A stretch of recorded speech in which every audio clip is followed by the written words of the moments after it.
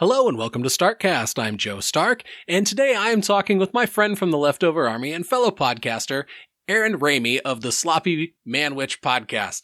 Hey, what's up, dude? How you doing, man? I almost fucked that intro up. I came so close. It probably sounds a little, but I got it out and I'm letting it stand. There you go. Fucking patronize me right off the bat here. So, no, we'll handle that because that's how I start off all mine. Hey, everybody. And like our audience size is maybe 6 people, including me and Brooke. It's just like, hey, everybody. Like, we know better. Hey, an audience starts somewhere. Exactly. With most podcasts, you just got to keep being consistent, just keep releasing episodes, and that the audience will find you. And I'm sure we'll have that one episode where I'll actually name it We Got Better. It'll be like, you don't have to listen beyond this point because we were still just talking about everything and go off on tangents.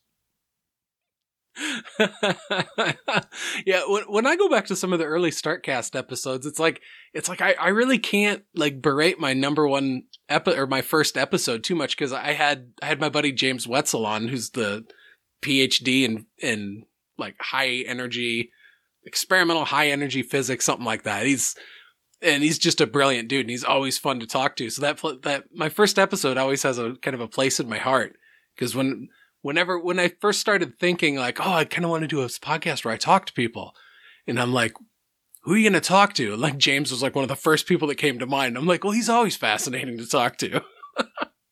But then I'm like, how many conversations can I have? Oh, I'll do it like once a week or no, like once a month or something like that. Maybe once every other month. And then it's like, yeah. So it's kind of funny how things can start out. And that was, I think, in 2017. So just keeps going.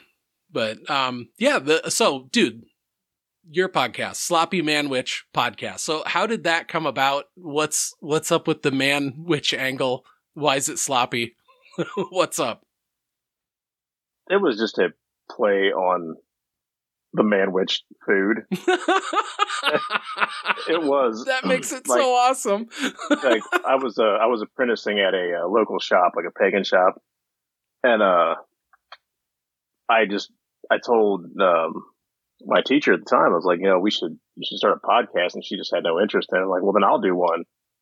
But when I did it, it was the equivalent of kids having a tape recorder because it was like me and 3 of my friends, and it was one of those things where you have so many ideas but no formula whatsoever.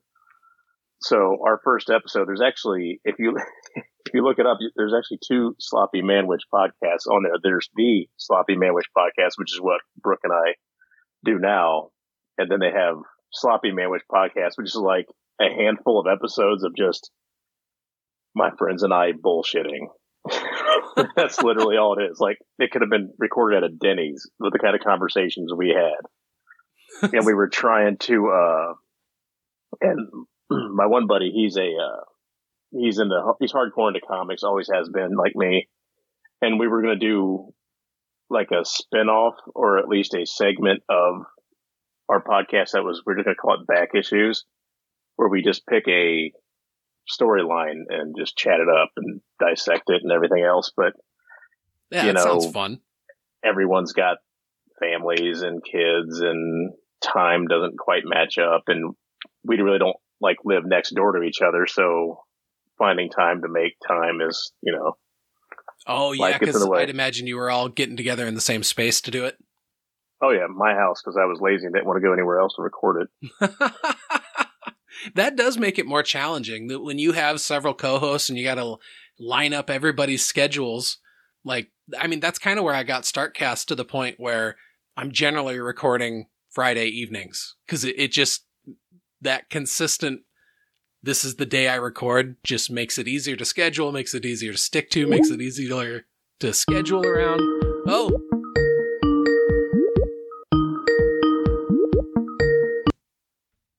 Hey, that was weird. Dude, I'm so sorry. No, that's all good. I was talking, and then all of a sudden it started ringing, and I'm like, oh. I went to hit mute, and I accidentally hit the hang up button. I apologize. That's my bad. That's fucking classic. You can ask Brooke. I've done that the last 2 times we've recorded instead of hitting stop record. That's hilarious. Hung up on her. I'm not editing it out either. I'm leaving it in. And this is the kind of, class act you can expect from my podcast if you decide to listen to it. I literally, and I'm sure as soon as she hears it, she's going to start laughing her ass off, because that's what's happened is I'll go to stop recording and be like, bye, and then just hang up like, damn it. Start writing notes on my hands. Don't hit the red button. Oh, that's too funny. Oh, yeah. Class act.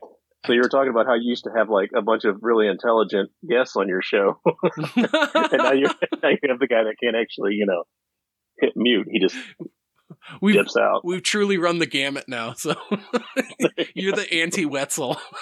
Hey, that's what I was thinking. I was like, man, he's had Tristan on here, who's like a really great lawyer. And he's had authors, and he's had psychologists and doctors. And what does he have now? He has a guy that fumbles around with a podcast and builds machines that process shit through the sewers. You jumping the shark this week, Joe. Oh, that's awesome. So you mentioned something in there. You said like did you say it was a pagan shop you were apprenticing at? So what's that? It was like, I hate to put labels on anything like that, because you call something Wiccan and people will, get offended by it or judgy, just like everything else in the world, So I just call it a pagan shop, as in meaning not standard religion. That's kind of how I describe it. Okay, gotcha. They sell candles, crystals. They have Reiki sessions there. They have classes. She actually has a library there of just books and books of any kind of spirituality you would like to look into. And anyways, I stopped up and visited her as soon as I found out about it. And like a month later, she's like, "I'm going to take on an apprentice if he wants to apply." So I sent it in, just thinking, why not? And she picked me. And then it just so happened that was 2020. So like, I only got to do it for so many weeks. And then the pandemic hit, so she wasn't even open for several weeks on end. And then when she did reopen, I was working third shift, so I was getting off work, getting a little bit of sleep, heading in there to help out, and it just got kind of stressful. So after my year and a day, I told her, I was like, you know what, I appreciate everything you've done, but I just need to be a customer now, and because I couldn't focus that much on it. Oh, for sure. Are you still currently working third shift? No, I'm on first shift now. Okay, I was like, because we could have scheduled this totally differently. No. I'm definitely I'm on first shift now, and just working a lot. I'm definitely working a lot of hours, but dude, third shift's rough. How long did you do that for? About 2.5 years. I mean, it wasn't a terribly long time compared to some of the other people that I work with and the stories they've had about how long they were on third. But yeah, you just don't have time anymore, because you get off work, you go to sleep, and you wake up and basically wait to go to work. Yeah, it sounds kind of miserable. And it was. And it's the exact opposite of what you've, your entire life trained your body's natural clock to sync to. And now you're doing something totally different. And then, of course, society's not set up for when you do have waking hours that anything's even going to be fucking open. Unless you're just like getting up really early, or you're getting off work and then you're hitting places when they're just opening. Oh, yeah. And trying to sleep when the sun is out. Yeah, it's terrible. God, I remember years ago, I had a job. I was a professional window tinner for a number of years. And I had one of the first jobs I ever had was to tint the windows in this like local dive bar. And I remember it was a first thing in the morning job. And there was all these like older dudes like sitting at the bar. And like finally I asked the bartender, I'm like, I can't believe you're this busy. And she's like, oh, it's the third shift crowd from like Quaker Oats or some shit like that. And I was like, that's why these guys are acting like it's 5 o'clock. And it's really like fucking 8 in the morning. Oh yeah.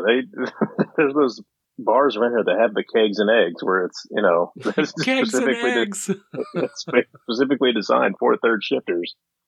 Like, hey, do you want to have a meal before you go to bed? Having a few beers and an omelet. Yeah, I think the little bar that's in the small town that I live in would sometimes cater the third shift crowd, because there'd be times where I'd be driving the boys to school in the morning and that place would just be packed. And I was like, I wonder if these are guys that like, because there's a nuclear power plant not too far from where I live. And so they would always be shift work there, because there'd be times where I'd have to drive past that plant on the way to take the kids to school. And it was like, man, if you got there at the shift change, you had to watch out for people that were just like gunning from that place like they were running for their lives. And just pull right out on the highway in front of you, you know? And that could have been the extra reason for them to drink in the morning, is getting off third shift and just how much they wanted to forget how miserable they were. I always heard it was a good place to work. I don't know if I ever directly talked to anybody who actually worked there in like a getting their hands dirty type way. I went to church briefly with a lady who was like a PR representative, and she's like, I can tell you that it's completely safe to live where you live. I'm like, you're paid to say that. I was gonna say, I'm like, I'm in the give me like the rundown. I'm in the smallest circle on the danger map. Okay, I know where the fuck I live. Yeah, my brother-in-law works at a nuclear power plant in Florida. I don't know I think he does like stockroom there, like tool crib, or, you know, I don't think he's actually in there, because like, I'm guessing like most geeks, as soon as I hear nuclear power plant, I automatically just picture The Simpsons and the opening scene and right, moving around glowing rods and people sleeping on the job and radioactive barrels everywhere. For years, that's what I pictured my dad's job was. Because my dad worked at Cargill for years, and I remember him saying that he worked in a control room, and basically it was like monitoring like these like dryers that were drying cornstarch. And so a lot of his job would just be like sitting in a control room, and then they'd occasionally have to go out and run test samples and shit like that. But I always pictured my dad's job being very much like Homer Simpson's job. Giant control panel in front of him, pushing buttons or not, or sleeping or whatever. Yeah. God, I remember one day he was telling me like, oh yeah, I was working with so-and-so today and he brought in an electric skillet and all the fixing to make shipwrecks. And I'm like, are you serious? I'm like, you guys are just cooking eggs and sausage and hash browns and shit in there? He's like, yeah. I'm like, that actually sounds kind of fucking awesome. But I can attest to that. We don't even work in a nuclear power plant, but in my factory, or in our manufacturing plant, we have one room that's just called the seal room, where they build seals for pumps and stuff. The guy that works in there loves to cook, and he actually has a legit like hot plate of George Foreman grill, like an oven, and you know, you throw him like, you Venmo him $5, and the next day you have gigantic burritos. That's awesome. That's a good guy to have on staff. Oh yeah. And the fact that he likes to cook and come up with new combinations, it's like, you know, I can go into work and do my job, and I don't hate my job. I love building things. But at any given point, you're just like, you know what, I'm going to go grab some food. I'm going to place an order to Dan. He can hook me up with a hamburger or something. That'd be the shit. Yeah, we'd occasionally have days. I worked in a warehouse for like probably around a decade or so. And part of my job was like driving around in a truck and going basically all over Eastern Iowa. But I would have plenty of times in the warehouse also. And the times that when it'd be like, oh, okay, everybody's been working really hard. And so the manager would just reward us by just going to like the local grocery store and just buying a shit ton of like hamburger, like preformed like hamburger patties and brat patties and brats and stuff like that. And then just electing one of us to stand out back and grill it. And it was like, fuck, man, this is really cool. That's really nice of you to do that, dude. We had a barbecue today. Get lunch for us, and if you're the lucky one that gets to grill, because, you know, you weed out right away the people who don't know how to fucking grill when first time you bite into a pink burger, or, you know, the burgers come back in their hockey pucks. It's like, all right, don't let that moron go on the grill next time. He doesn't know how to cook. It's like you start looking for that on a resume. Yeah. We don't care if you know how to drive a tow motor or not, but how's your grilling skills? Exactly. How are you around a pair of tongs? Oh yeah. Oh, I'm so spoiled now though. It's like I kind of turn my nose up at stuff cooked on propane now. And I'm like, ugh. Oh, Hank Hill would hate you. No, thank you. Cook my just burger see on like a compressed meme of wood like pellets. I can just see like Hank Hill getting pissed off at you. Right He can now. get pissed off. My pellet smoker is the best thing I've ever owned in my life. See, I'll be first one to admit that I don't cook. Like I can cook some things, but I don't cook like regularly because whenever I was single for the longest time, it was like I cooked for myself, and I just got to that point. I'm like, good enough. Like, I'm not gonna write a review about my own like casserole that I made. I'm just gonna be like, so I didn't put enough salt in it. I don't care. And then it just got boiled down to where I was like whenever I was working out and dieting and everything, I would like meal prep. So it got down to the basic things like, okay, I got some spinach leaves and some pork chops. Done. Sounds good. Oh, I've ruined my taste buds doing that. Like I was eating when I first got hardcore into dieting and doing the crash diet for like a year and a half to 2 years. All I ate were it was like a can of tuna on top of spinach leaves, like 2 eggs for breakfast, and then I think more tuna and spinach for dinner. And I did that for years. And I remember like it became that, I don't want to say addiction, but just that where like you swear if you had a cookie, you were going to blow back up, Mm-hmm. Oh yeah. I just got that mentality, and I ate like that for a while, and then it comes down to, like say birthday time, and the parents like, what do you want to go eat for dinner? I'm like, I don't care if it's Taco Bell. It's like it reintroduced flavor to my mouth, would you?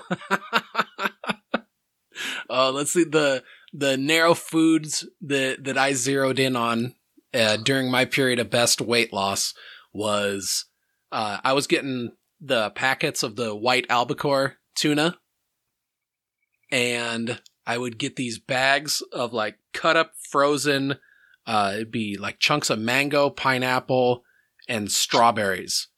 And so I would have like probably about like a pint-sized like Tupperware type container that I would fill up with the fruit while it was still frozen. And so that would act like a cold pack in my lunch. And then I'd have like a Red Delicious apple in there, or no, Honeycrisp. Those were the ones that I was going to say Honeycrisp, would you? No, it was always the Honeycrisp apples that I really loved.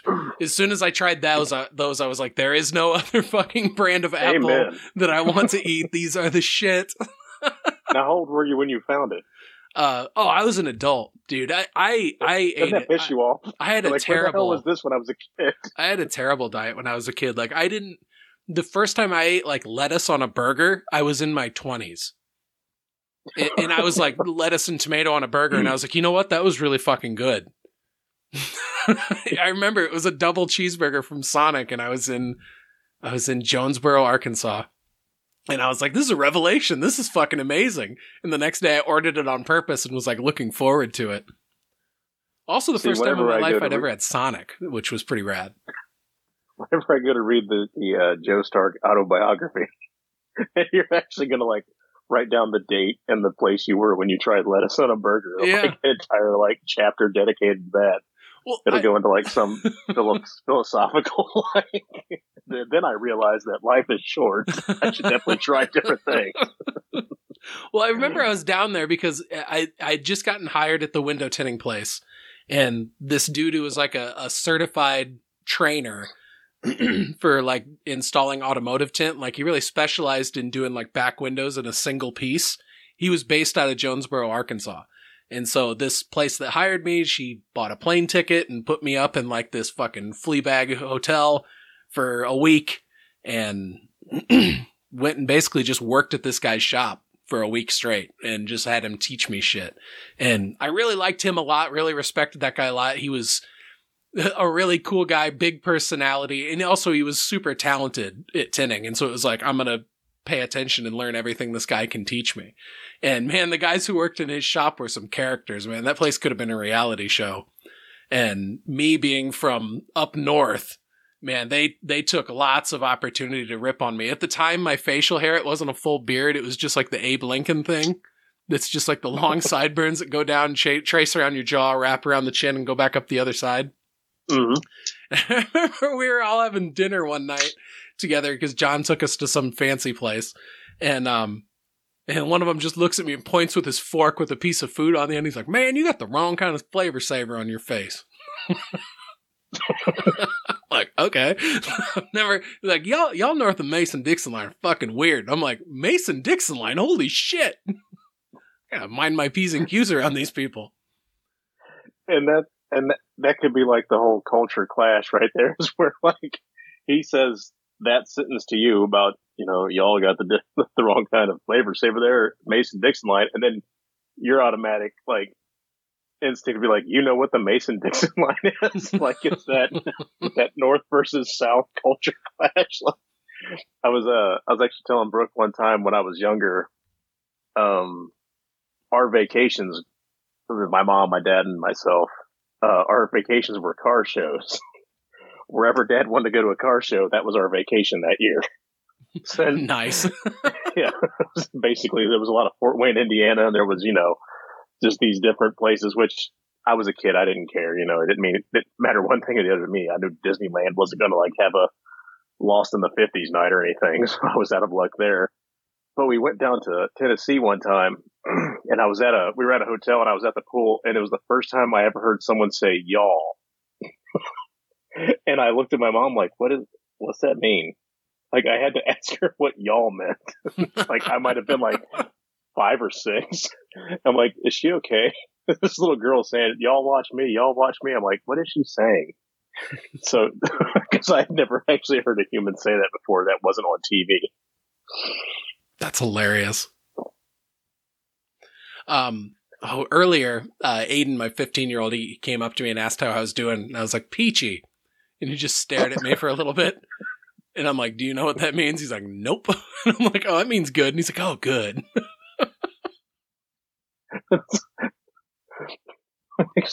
I don't want to live in a world where peachy means something bad. How are you doing? I'm fucking peachy. Just peachy. Like, oh, dude, I'm sorry, man. What happened? Peach type things happen. That's what happened.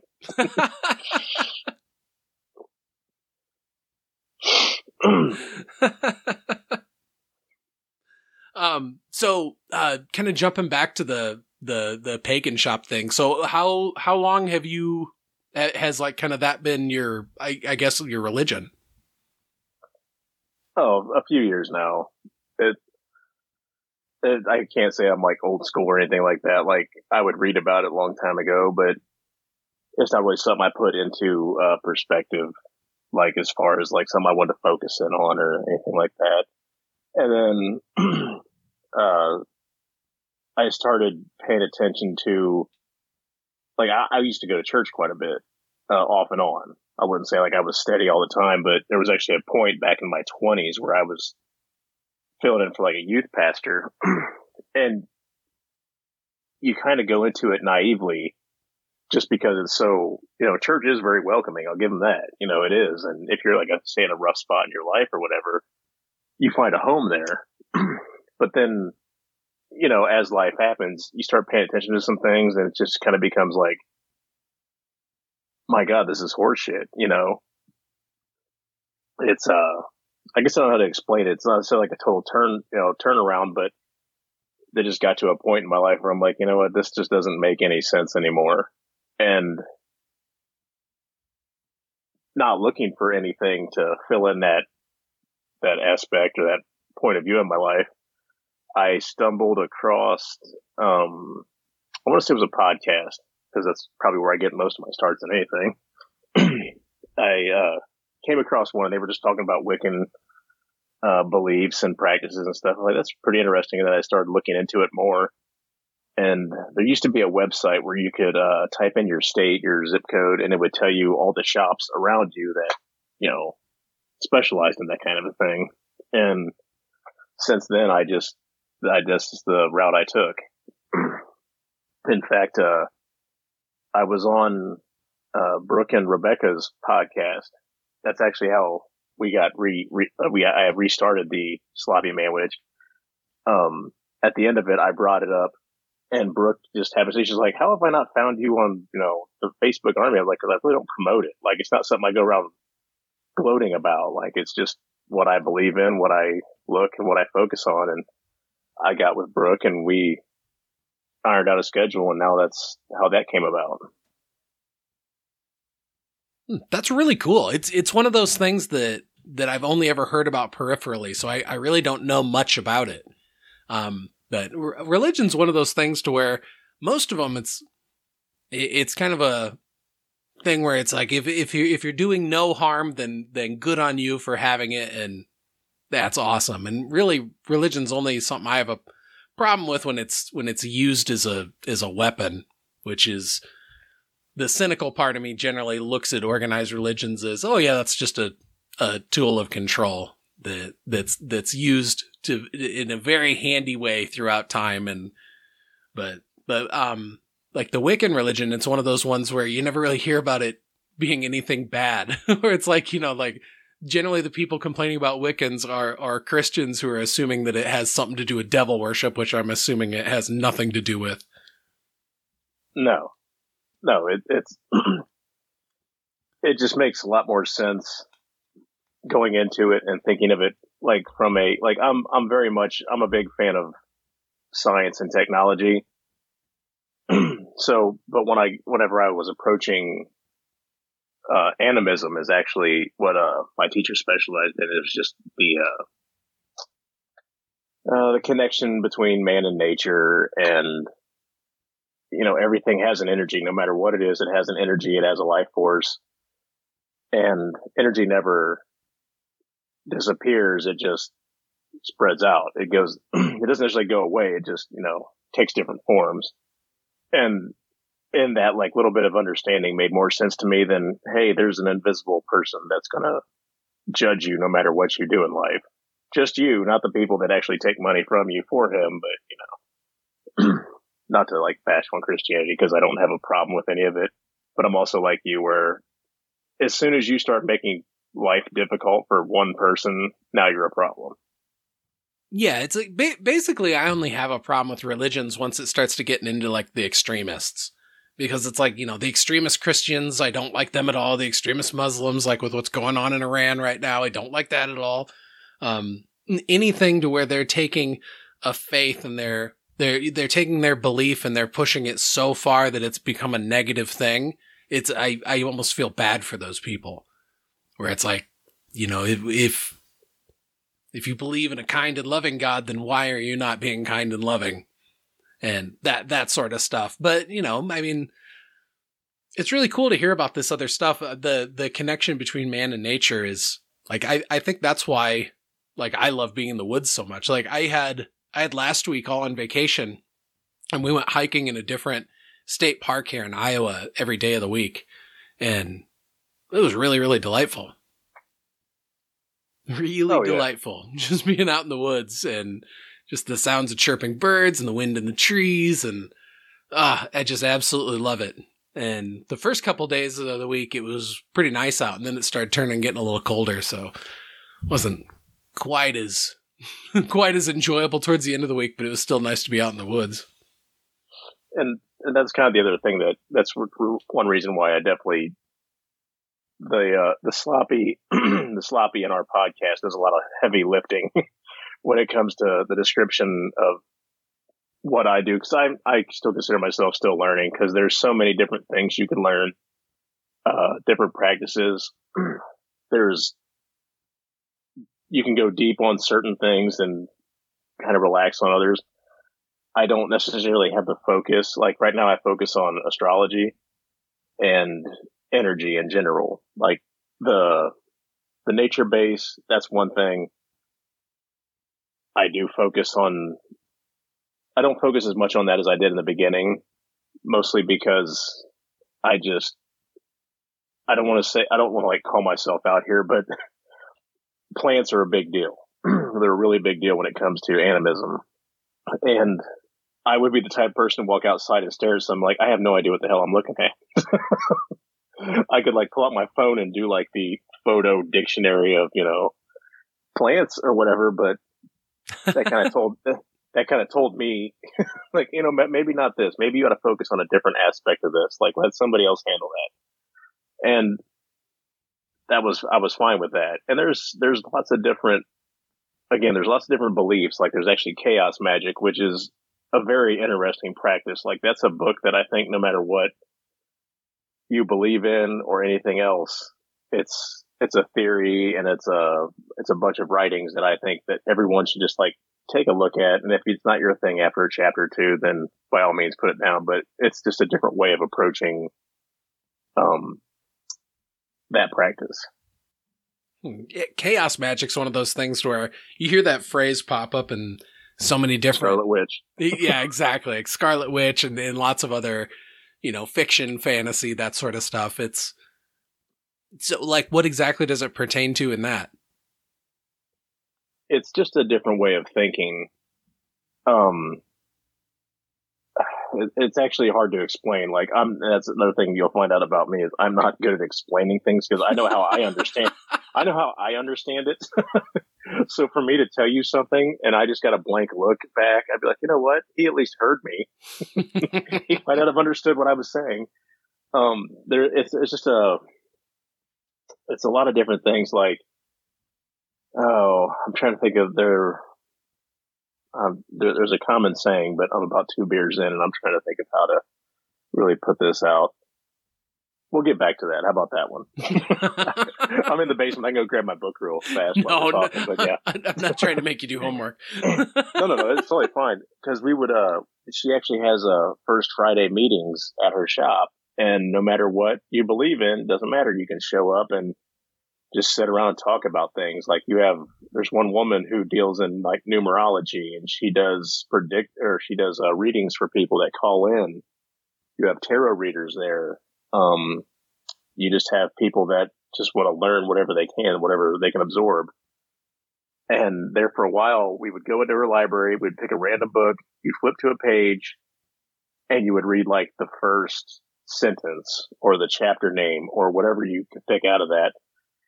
And you'd put that subject into, it was like this bucket that if anyone wanted to talk about something specific, they'd pass it around and they'd pull out the paper, whatever was said. And that's what you would talk about. And it'd be a general discussion. That way you're getting a viewpoint from different beliefs and different, viewpoints and just all around. Like I said, you can practice animism and you look at a statement one way. And from astrology, you look at it a different way and you just educate each other, really. It'd come down to discussion. No, we're right on. Well, that sounds like a cool environment. And like one was like, the biggest worry of a fox is being a fox. I remember that being one and it really just stuck with me like all week. I'm thinking like, you know what? That is like the simplest way to have a deep meaning.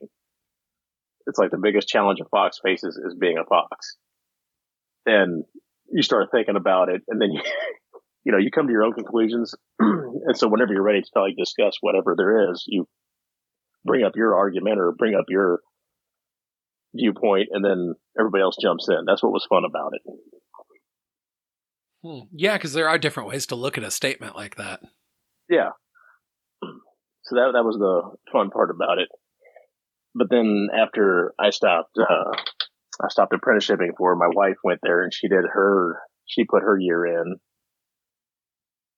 because she was laid off from the pandemic. She's an event coordinator and obviously there were no events during that time. So yeah, she went in and she actually got the full experience because they had opened up again. They didn't have that entire shutdown. So yeah, she put her year in and then she actually has like 3 apprentices now. And we have our own a group or a coven. She started off as a joke. She just called it the Children of the Corn Coven. And that that became what we were called. And, we have events and get-togethers throughout the year. So, like, what sort of stuff do you do then for, like, enjoyment in your free time, I guess? Like, what sort of hobbies do you got? Oh, it's Wednesday, man. It's a new comic book day. Nice. Did you got, like, a regular pull list and everything? I only have a few things on my pull list that I don't want to miss and I'm a comic book reader. I always have been my entire life, but I'm also a comic collector. So like I might want that variant cover or I might want this certain issue of that, or pick up a book because a new writer is joining in. Nice. So, yeah. Is there like a like one publishing house that you're usually following, or do you follow multiples? I always followed Marvel. That's kind of always been my thing. Even though like my most favorite comic story came out of DC, and I have yet to find anything that has changed my mind about it, was Identity Crisis. That's like hands down one of my favorite stories of all time. And but I will read Image from once in a while, like the Something's Killing the Children. Oh yeah, that's a good one. I have my Saga collection. Once in a while, I'll dip into like it, because I hate to say it, but you can almost tell how a book's going to be by the title.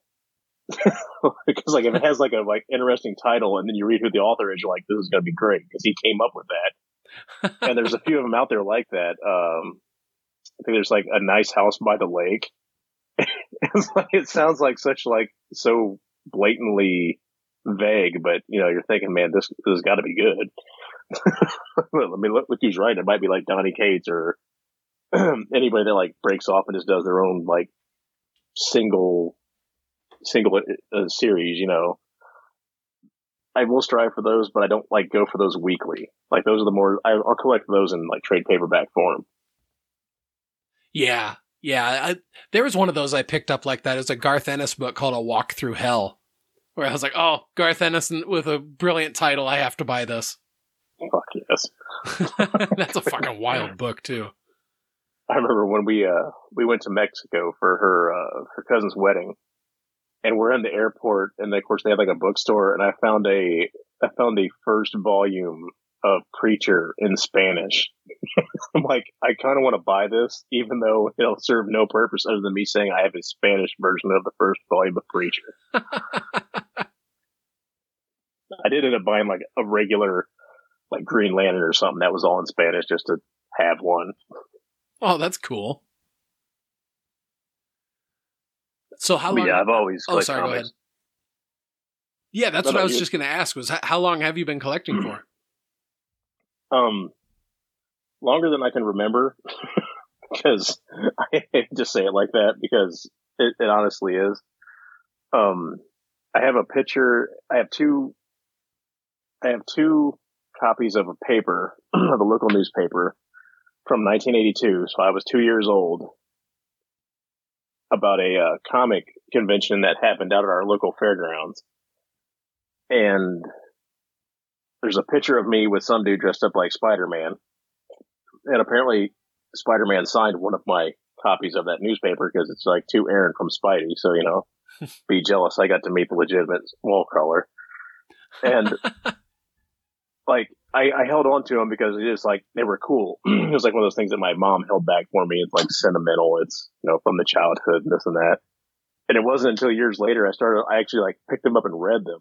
And they had an entire article in there about the writers that were at the comic convention. And one of them was Frank Miller. I'm thinking like, son of a bitch. I'm 2 years old. So obviously this is before Dark Knight. This is before, Dark Knight Returns comes out. And what? Why the hell was he in Mansfield of all places? My tiny town. It was like him, and I want to say John Byrne, maybe. Oh, which, wow. Again, yeah, is awesome because I'm actually getting ready to go back and start my Fantastic Four read through with the John Byrne issues. That's one of those titles that I need to go back and read more of. I think it was inspired by She-Hulk, watching the She-Hulk series, because that was like right about the time where She-Hulk joined the Fantastic Four. And of course, I'll start off with that, then I'll go all the way through to Past Heroes Return, and then into the Hickman years, and then Matt Faction, whenever he did his run too. Just because, I don't know, that's between the She-Hulk series and then, of course, Mr. Fantastic showing up in Multiverse Madness. That's what I'll do. I don't know why I picked that, but tend to stick out, and I figure wintertime's coming, so there won't be too many outdoor activities or working around the house I need to do, so I'll just sit on my ass and read some more, on top of my already growing collection week to week. What was your take on John Krasinski as Mr. Fantastic in Multiverse of Madness? I think it's fine. It served its purpose. Like, just like everybody else, you were seeing the memes and the theories, fan theories, like years ago. You know, how he's interested in playing Mr. Fantastic, and he'd make a great Mr. Fantastic, and then you heard the chance that he was playing him in that. I'm like, that's fine. But it's the way he played, this is just coming from me, the way he played Mr. Fantastic was he played it as an established character. You know, like you weren't, the only other Mr. Fantastics we've had in the past films are like the beginning. But like the way they all played their characters in that, like even Professor X was just like, it's already established, like, I don't want to go meta with this, but almost like they're already part of somebody else's MCU. And we're just kind of seeing him for this little bit. I think he did a fine job, but I don't think I would pick him to play the regular, like, what's going to become our Mr. Fantastic. Yeah, I like that take. I've never heard it reasoned that way before, and it makes absolute sense to me. Because, I mean, that's where those characters were in that movie. They'd already had their own battle with Thanos and everything that went completely differently.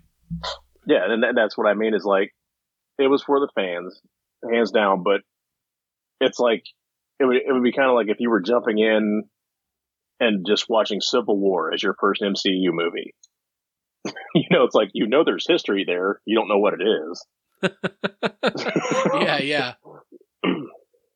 So that's kind of how I saw it. And I'm like, and of course I heard the rumors about Tom Cruise was supposed to play Iron Man, which again is just, I think it was just very serviceable to the fans. They gave everybody kind of what they wanted. They gave him another take on Captain Marvel. You actually got a legit Black Bolt, you know, Anson Mount done right, even though I have some complaints about their takes on how they handle some of their other properties like the Inhumans and Agents of S.H.I.E.L.D. and stuff, but whatever. What were your gripes on those? It's kind of like, I hate to say it, it's kind of like whenever you're like the unathletic kid back in like elementary school, like, oh, you're not popular? Yeah, you're not part of our thing. You know, like Inhumans was put out and it was made to be part of the MCU. But because it flops so hard, they're like, yeah, well, you're not really we're not claiming you. It's like the shitty stepchild. It's like, it wasn't like, I watched it and yeah, it wasn't great, but it had potential to like get better. And I think they kind of saw that where they actually brought Anson Mount back, because had it flopped and took a shit that bad, you wouldn't have brought back the same actor that played Black Bolt in that. Yeah. I mean, it really was a nice kind of tip of the hat, at least to Anson Mount for that. I still haven't watched that Inhuman show. I have not pulled the trigger on it. I've seen it, but I couldn't tell you what happened, except for like Medusa got her hair cut off, and spoiler alert. I mean, Lockjaw was kind of cool. That's about all I can really tell you. But it seems like they did the same thing with Agents of S.H.I.E.L.D., you know, like everything that happened to that, it didn't necessarily happen. That's a different whatever. Yeah, that Coulson died too, but whatever. It's just, and given that we had Coulson all the way up till Avengers, he dies in Avengers, comes back in Agents of S.H.I.E.L.D., even though Nick Fury and Sif made appearances on Agents of S.H.I.E.L.D., they actually acknowledged Endgame on Agents of S.H.I.E.L.D. and Civil War. That's not really it's not part of canon. It's something else. You know, it's one of those things where like you work so hard and put a lot of effort into stuff, and you know what, we're going to go a different direction. And that multiverse kind of cops out of that, in my opinion. But I mean, whatever. He's delivered some awesome stuff to us, so he can make all the choices. Yeah, because like Peggy Carter, or is it Peggy Carter or Agent Carter, whatever the name of that show was, they don't really acknowledge that one too much either. And yeah, and like if you go on Disney Plus, they actually have the option to watch everything in order. and I don't even know if like that shows up.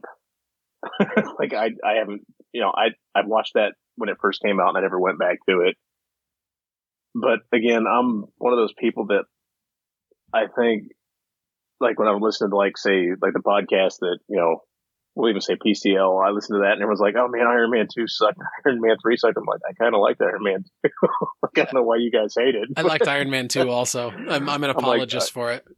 I'm just like, I don't know why you guys hate it. Yeah, there was about 7 stories going on in like one movie, but I mean, I still enjoyed it. I got War Machine finally. But I'm like that with a lot of stuff. Well, that's what we got our first Black Widow also. And like, Mickey Rourke's not good in it, but he's bad enough to be memorable in a fun way. And Sam Rockwell's just fantastic in that movie. Sam Rockwell is on my Rushmore of actors. Oh yeah, he's great. I mean, because you like look at how he plays like that, and then him in say The Way Back, and in Green Mile, and anything. I mean, his range is unbelievable. Yeah, he really blew me away in the movie Moon. I haven't seen that. Oh, that one's really good. It's about he plays this dude who's like stationed all by himself on this space station that's on the surface of the moon, and then kind of discovers some wild shit going on.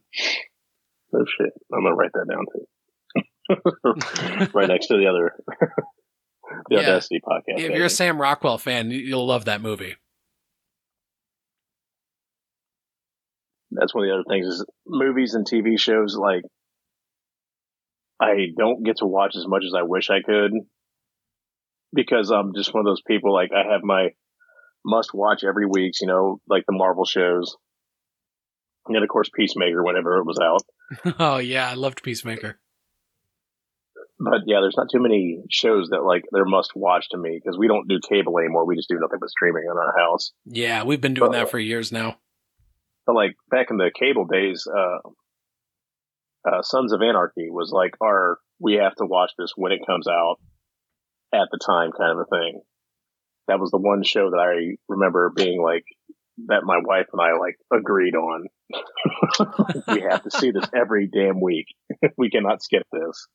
Like even when we went on our trip to Florida, like we have to make sure they we'll check ahead of time, make sure they have the channel that we can watch it down there because on vacation we got to see what happens to Jax Teller this week. We were that way. I'm trying to remember what one of the last shows where it might have been like when Game of Thrones was on. Like the last thing where it was like, because, that would drop at a certain time of night. And it'd be like, no, we have to watch that Sunday night when it drops. Yeah, that was one that we watched too. Like we watched, I guess that is another one that we watched all the way up to the very bitter end. Dexter was another one we watched like that until that last season. And I think we had like Time Warner and they were having a dispute with Showtime or something. So like they dropped the channel totally like halfway through the season. But I was okay with it because that last season was so shitty. It's like, you know what? I'm fine not seeing how this ends. I've heard that about that. I only watched the first 2 seasons of Dexter, so I was able to leave it with happy memories. See, it's kind of hard for shows to stick the landing that you kind of find out about that. Like I felt the same way about True Blood. That was another show that like we didn't have to watch at the time. Every season it got worse. And that last season, I'm like, you literally got rid of a character and didn't say why. Like one of the main characters, you just got rid of her and never explained what happened. She just stopped showing up. So like when it comes to those type of shows, like it's scary to get into them because you're like, they're going to drop the ball at any second now. So whenever you have these streaming shows, like say The Boys or, Stranger Things, at any moment you're like, man, when are you going to shit the bed? Because no one has really fulfilled anything yet.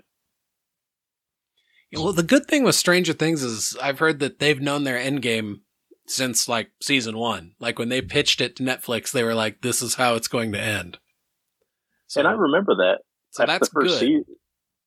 After the first season when they had that like, they had the, I don't want to say end credit scene, but when they just had like the narrative pop up on the screen, like what's up with the cabin in the woods and who is this person and what's going on over here? And you're like, what the fuck are you talking about? You guys just kind of told a story. And then the second season starts like, oh, okay, you guys have had this planned out the whole time.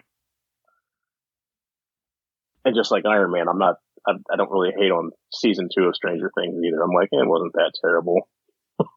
Yeah. And like my kids are doing a kind of a slow rewatch right now. And they've been getting through season 2 and I haven't even been as excited. I'm just like I still like it. It's still good. It still has great moments in it. But overall, when compared to the other seasons, I just think season 2 is the weakest compared to all the rest of them. But it's not really a fair comparison because the other seasons are so strong that it really suffers by comparison. Oh, it really does. But like that was the season where Steve became okay. Yeah. Where he got to shine, like he actually, in the first season, you're like, what a dickhead, fuck this guy. That's where he becomes. And then the second one, you're like, oh my god, you're awesome as hell. That's where his character got established, and that's kind of what I focus on with that. Is like, not so much just the dumb shit the other shit that happened, but like, okay, that was Steve's season, and now he's a great character, but that's the one where he like really came to life. Yep. Yeah, I totally agree. That is like the best part of season 2, in my opinion, is Steve's character arc and everything, the adventure he goes on with Dustin. And yeah, totally awesome. The scene where they kind of set up a battle station in that bus in the junkyard and then make their stand there. And that's when they find out there's multiple demo dogs. Like that scene is awesome. Oh yeah. Just like the end, like the last episode where I don't know if it wasn't necessarily the last episode, but it was leading up to that where he's like telling Dustin how he does his hair. It's such a big brother moment. Tracks. Yeah, and they're like throwing like steak down, like things like that. And then whenever he goes and drops him off at the dance, like moments like that stick out. Yeah, it doesn't make the entire season that great, but those moments. But I'm also a comic book fan that there's certain times where you can have like a story that's not that great, but like certain moments will make that comic story worthwhile. I'm pretty sure that my 12-year-old is going as Steve Harrington for Halloween. And now, which season? That I don't know yet because he hasn't really narrowed it down for me yet. Like Family Video, Steve. Or wearing the sailor outfit. That's the one that I thought would have been the most adorable if he was like the Scoops Troop Steve. You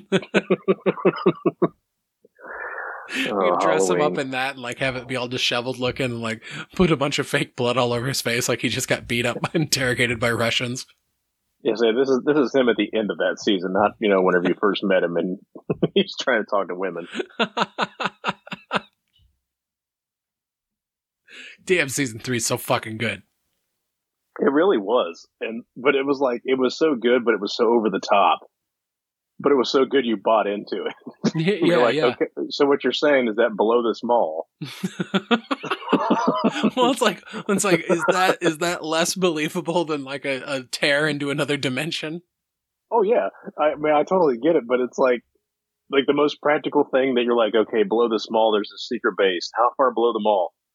A couple 100 miles. Okay, I'm still with you. A couple 100 miles.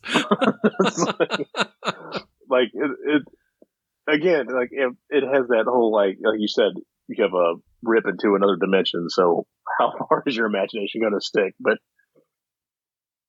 everything about that season, just like and that season started with season 2 is kind of how I saw it. Like you had Billy's character, who I kind of thought could have gotten more time in season 3. I think he should have gotten a little bit more screen time, but I saw what they did with his character, so they had to limit it to what he could do. Because I thought Billy was one of the best additions to that show. Oh yeah, I'm a huge fan of a complex villain, and because at first you meet him and he's just a total asshole, he's a racist, just a general piece of shit. And then you see his dad, and you're like, oh, fuck, it all makes sense now. This was, when he was a child and he was growing up, this was his example of what a fucking man was. And hurt people. And so that makes Billy a tragic character. And yeah, brilliant. Well, there was that one moment where he's playing basketball against Steve and knocks him down, and then like he like leans over and gives him the advice like plant your feet more. Like it's like a total like character switch. You're like, what the hell is he talking about? And then he just goes back to being a dick. So it's like that shred of being a decent person kind of shines through. So you're like, okay, so maybe he's not a total asshole. And then of course the rest of the season happens, and his stepsister almost has to kill him. Oh, right. Yeah, that shit's intense. See, speaking of recent TV, did you see that show that recently dropped on Netflix called The Watcher? I did not know. It's a new Ryan Murphy series. Oh, cool. And it's based on a true story about this couple that moves from the city in New York out to the suburbs, and they buy this big like mansion, and then right when they move in, they get this anonymous letter in the mailbox that's super fucking creepy, and it's signed by the Watcher, and it's basically saying, you know, oh, dear residents of, you know, such and such street address, you know, it, like all this crazy shit, like talking about the family and bringing fresh young blood into the house, and how he's been watching this house for years, and most people who come to this house are attracted to it by greed, and just generally shit you don't want to read if you're moving into a new house and you got kids, right? No shit. Yeah, and so then all this like creepy shit starts happening, and their little kid's got like a pet ferret. And he wakes up in the middle of the night at one point, and the ferret's like dead in the hallway, and it's like head's been smashed in. And they find like this neighbor that's like got some sort of mental disability or something like that he likes to go in the house and like ride the dumbwaiter up and down. And so they catch him in the dumbwaiter, and the dad like goes and like physically fucking throws him out of the house. And like his sister's like totally creepy, and she's like super obsessed with like the historic nature of the house, and is like yelling at them for like making changes to the house and shit like that. And then there's these other neighbors that just live across the street and are like it basically just sitting in lawn chairs and have binoculars and just watch their house. And so it's like all this fucking creepy shit going on around this house, and this huge mystery of who is fucking with these people. And it drags on like that for 7 episodes. And then ultimately, I thought it had a pretty disappointing ending, but then when I started looking into like what it's based on, the true story has a disappointing ending as well. Nobody knows who really sent all these letters and terrorized this family and then the people who were living in this house for as long as they did. No, I'm definitely gonna have to watch that too. It's worth watching. You said it's based on a true story, so like, yeah, I'm waiting on the documentary to come out, you know, next year. If this show succeeds, then like, what's what happened? Yeah, I mean, it's I don't know. Even saying that it has a somewhat disappointing ending, I would still recommend it. It'd probably be like a high taste it by like Pop Culture Leftovers rating system. No. That's how we rate things these days. I'll say that to people who don't even listen to podcasts. Like, what the fuck are you talking about? Tasting what? Thor, man. Go taste Thor. I mean, give them a low taste. They're like, what are you talking about tasting low? I've never thought of it like that way. That's just how, like, I do everything like that. Like, I even talk to my wife and be like, yeah, I watched Halloween Ends. I'm going to toss that. And she's like, what are you tossing? What are you throwing around the house? No. It's, do I need to like pull up an episode and pull out the rating system for you? Yeah, I thought Halloween Ends was a toss it as well. Like total suck.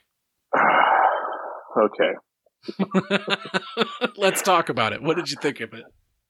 I didn't give a shit about the first Halloween. Like I was the like, one from 78? No. The one from what was it, 2018, 2019? Oh, okay. I watched it and I'm like, all right. The one where he drops the teeth over the bathroom stall? Oh, no. I get it. Hold on a second. It's again fucking patronizing me. No, I'm kidding. No. I totally understand it. But here's the thing is that, like, whenever you go into a movie and, like, people are like, okay, this is going to be great. Now, what is this, a continuation? Yeah, it's a continuation, but forget that anything past the first one happened. Like, but a lot of stuff's happened since then. I know, but this is our horror version movie of a what if. It's basically how I saw this. I'm like, that's a really good way to look at it. You guys have decades of movie and cinema under your belt, and it wasn't all terrible. It wasn't all great. But you have so many different ways of, like, you have so much history behind it, and you build a franchise, and now you're like, you know what, forget all that other shit. This is what we want to happen now. And so, yeah, the first one wasn't bad. I'll say it wasn't bad. I'll give it, in our rating system, I'll give it a taste it, a middle of the road taste it. But the second, a 3 out of 5 for people who aren't in the know. Yeah. And so, like, that one came out, and I'm like, okay, that's fine. She killed him. That was a unique way to, like, trap him and kill him. I'll give him that. And then Halloween Kills came out, and I watched the first 10 minutes. I'm like, no. I'm like, you took out an entire squad of firemen like that. Like, it is like, okay, again. It's not even his only squad takedown in the movie.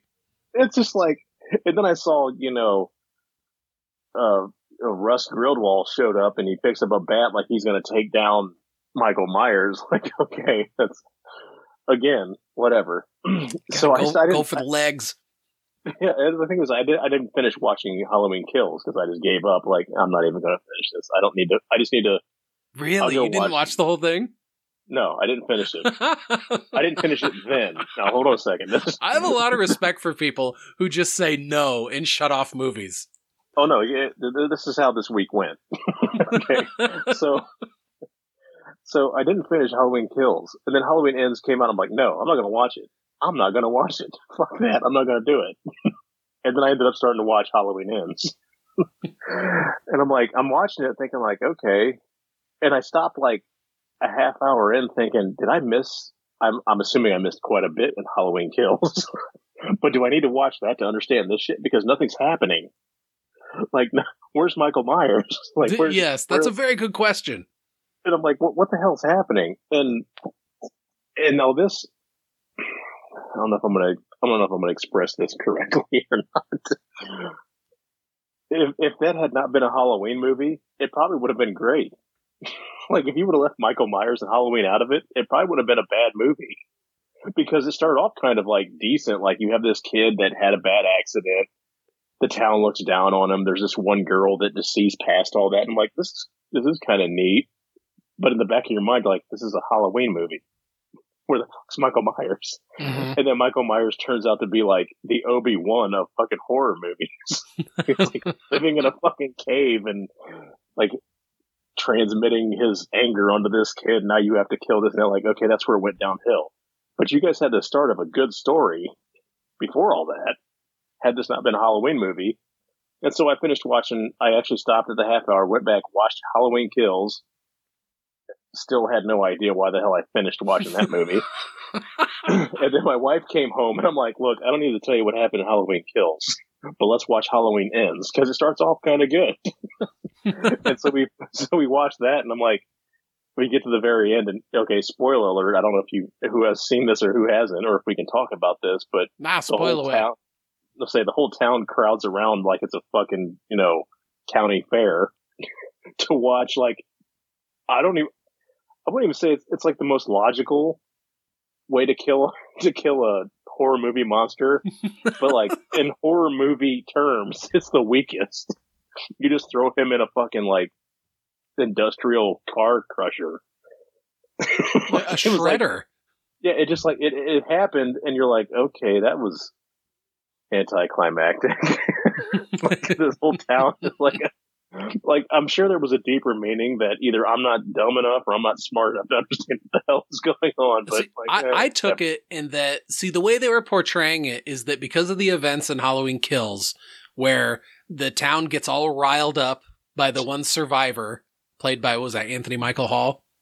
Yeah, Russ Griswold. So they get all riled up by him, and he turns them into a vigilante mob. They go and they kill that innocent guy at the hospital. Don't they cause him to commit suicide or something like that? He jumps out, yeah. And And then a whole bunch of them corner Michael, and then that goes really badly for the entire group. So all these people, I mean, and Michael already had a huge body count in that movie. And then, you know, he killed all those firefighters. He killed all that group that tried to bring vigilante justice his way. And the town as a result is like, cause that's like kind of like the narration, coming from, Laurie Strode's granddaughter in Halloween Ends, if I'm remembering correctly. She's kind of, or maybe it's Laurie cause it's Laurie saying it because she's writing her book, right? And she's talking about how the town has just kind of not gotten better ever since that happened. And they're constantly looking for, since Michael got away that night, they're constantly looking for like a boogeyman to blame things on. And, you know, it kind of has that horrible montage at the beginning where it's lots of death and just bad shit happening. And so we're starting to talk this movie up. Well, I'm just saying that I think that moment that with all the town gathered around and actually seeing their boogeyman, I mean, like the only other way that could have more completely destroyed him would be like burning his body in like a funeral pyre. But instead they turned it up a bit and they're like, let's dump him into like an industrial shredder that usually takes apart cars. And everybody in the town's going to gather around and watch his body go through this thing. And now they know that this boogeyman that has plagued this town for so long is finally dead. And it happened before the eyes of everybody in town. That's just the way I read it. It was really the only part of the movie I liked. Because I thought that end was pretty fucking cool. They didn't know how to live without fear in their lives, kind of a thing. Exactly. That's all they knew, is how to like always be on edge. Yes, and this was their first step to healing, was seeing like, look, the boogeyman is, I mean, we got rid of him in the most literally metal way fucking possible. He is gone, and now we can begin the healing process. But the biggest fault in that movie to me was just what they did to the titular character. You can't do that to Michael Myers. He's your lead in all of these Halloween movies, and you're going to absolutely neuter him in the final movie of this new trilogy? Like, what a misstep. Yeah, what an absolute misstep. he's stuck in a hole, and then he inspires some kid that already killed some child on an accident. Yeah, it was weird. And then they had like the Chekhov's radio tower reference and him talking about how he always wanted to climb it as a kid. And then I'm like, oh, he's going to, something in the finale. Maybe Allison's going to have to run away from him by climbing the tower. It's, nope, he just burns it down. That's it. I'm like, well, that was weird. Yeah. Yeah. Like I said, to me, it started off as a decent movie. Like, this could be something great. But then again, you keep thinking it's just a Halloween movie, so Michael Myers has to show up, and this doesn't fit. Now, whenever he killed himself, I thought that was kind of clever. Whenever the kid was like, he knew that his girlfriend knew how much her mom hated him, so he was going to do like the whole setup that, you know, she stabbed him, and it was very much like that whole like problematic. Okay, there's a situation. I'm just going to assume you killed this kid and all that. Like, I thought that was kind of neat, but at the same time, like, that was just a weak ending for a character that could have been more. So yeah, I'm done dogging on Halloween Ends. Yeah, it is a total toss-it in my opinion, though. It's yeah. We just told you the whole movie. I mean, pretty much. It's spoiled for you there, so. Yeah, Michael dies at the end. And like, it's like, there wasn't even like a struggle. Like, he was just like, like he didn't like, there was no fighting back, he got up swinging, he just fell into a shredder. Like, okay, that was it. And another thing I didn't care for, and maybe it's because I was raised on Friday the 13th movies, where like, murder was Jason's art. He could look down and MacGyver a way to kill you out of whatever the hell he had in his hands, or find something. But in these movies, his way of killing people were just picking them up, choking them, and smacking them against something. Like, I get it that Michael Myers' thing is like that kitchen knife. That's his symbol. That's his whole deal. But he could just kind of come up with something better. And maybe I'm getting ruined by like all the Hostel and Saw movies where people just drop acid in hardware stores and think of ways to kill people. But I don't. It's like you couldn't come up with something better than choking and slamming him against the wall. That's my critique about it. Yeah, I mean, they totally neutered Michael Myers in that movie. They made him boring, and he's barely in it. And you know, that kid Corey's the one who does the most of the kills in the movie, and his kills are kind of boring too. I mean, the one where he puts the blowtorch in the kid's mouth, that was pretty wild. Yeah, but otherwise they were kind of boring. Yeah. And also they continued this trend of making it so that the people that get killed in these movies are the people that you want to see get killed. And so rather than it like having any sense of fear, it's like, what, you don't have sense of fear when a character you don't like is about to meet their end, you know, by the end of a butcher knife. Like, you don't feel bad about that. So there's no fear that comes for it. And yeah, I don't know. Because I just remember that first Halloween movie, like like the 78 one, that was a scary movie. It was a legit scary movie. And Halloween Ends, it wasn't scary really at all. Yeah, went out with a real whimper. What a bummer. Yeah, because he wasn't even Michael Myers, and he was just the shape. Yeah, because like, I loved the 2018 one. I thought it was great. I was like, holy shit, yeah, give us 2 more movies of this. And then each one sucked successively more than the last. Yeah, I just couldn't get into them. Like, I saw what they were trying to do, and after that first, I'm like, you know what? Fine. That's cool. That was a creative way to kill somebody and, like, actually trap the monster that's hunting you. You became the hunter, and I appreciate that. So, yeah.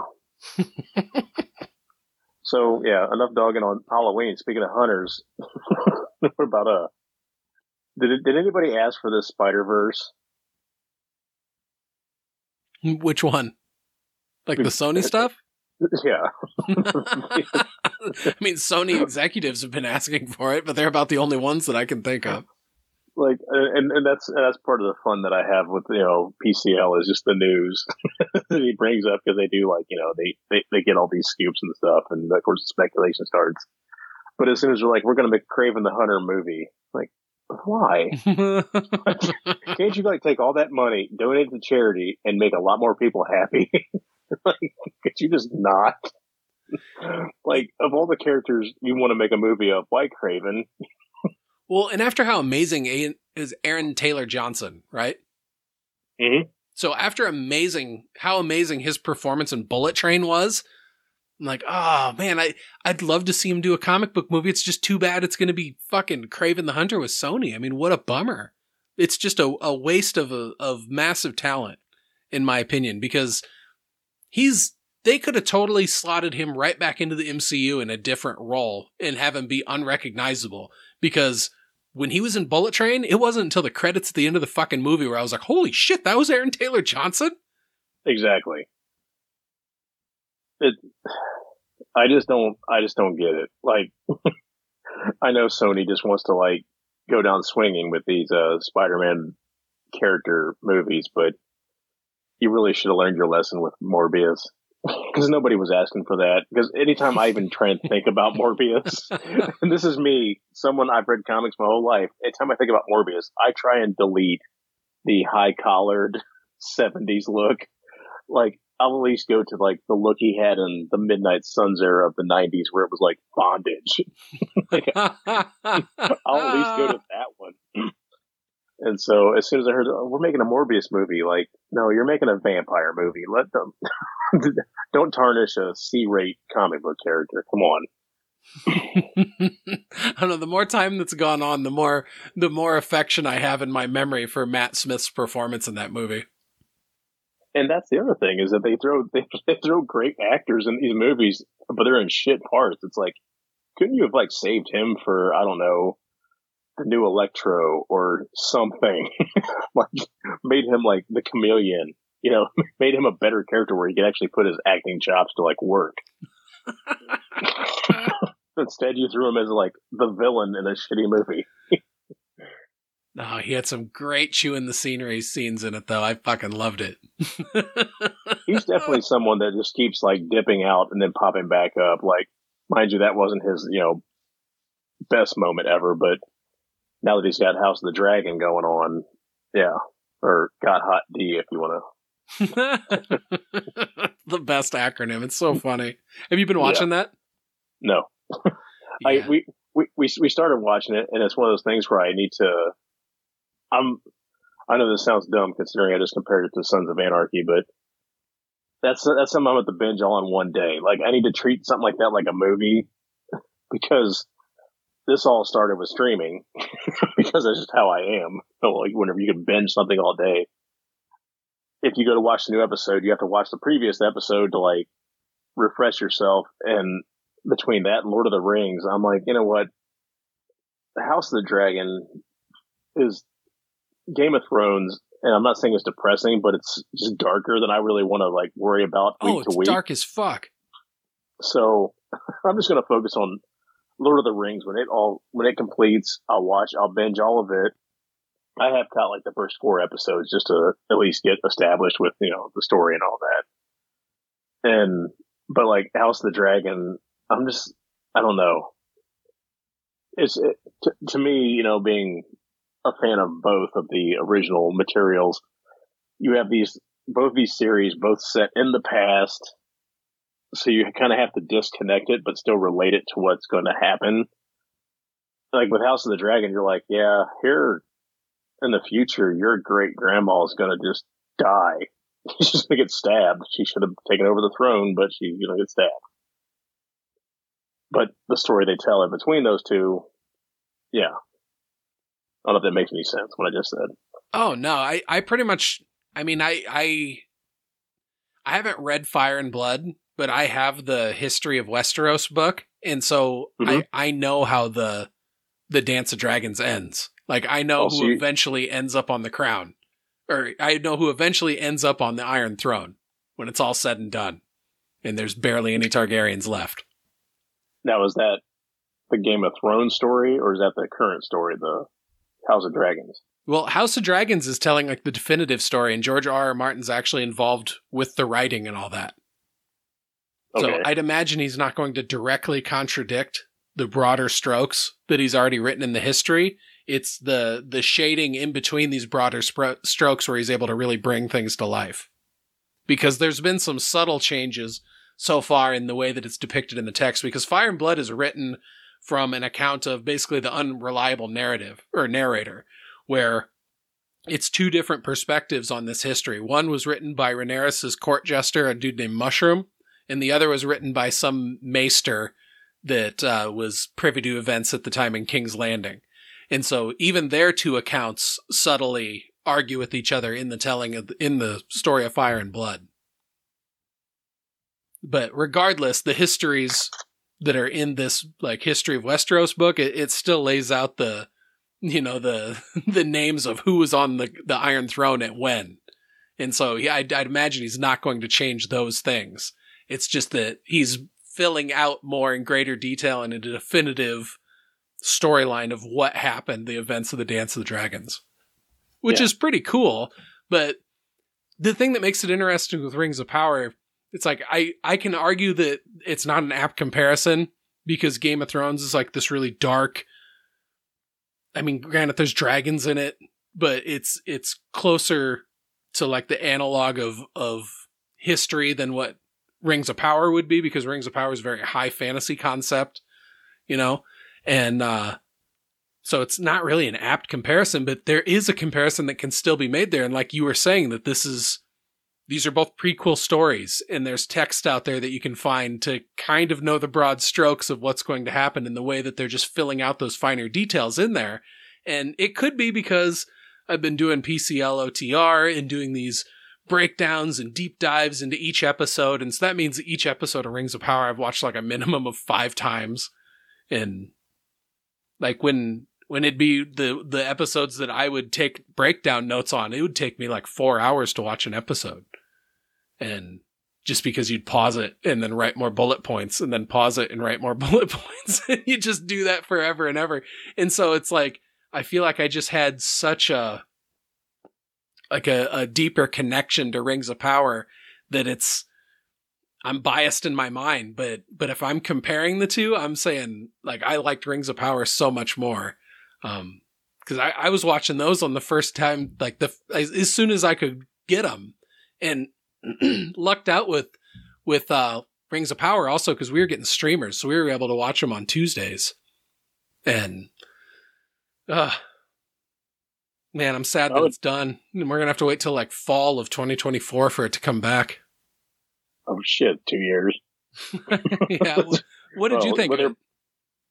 Well, I haven't finished it yet. Oh, okay. But what I have seen, and again, I feel the same way about it, where it's just like I'm more interested in that story than I am the Targaryens, because again, Rings of Power is a lot of story, or like it's a lot of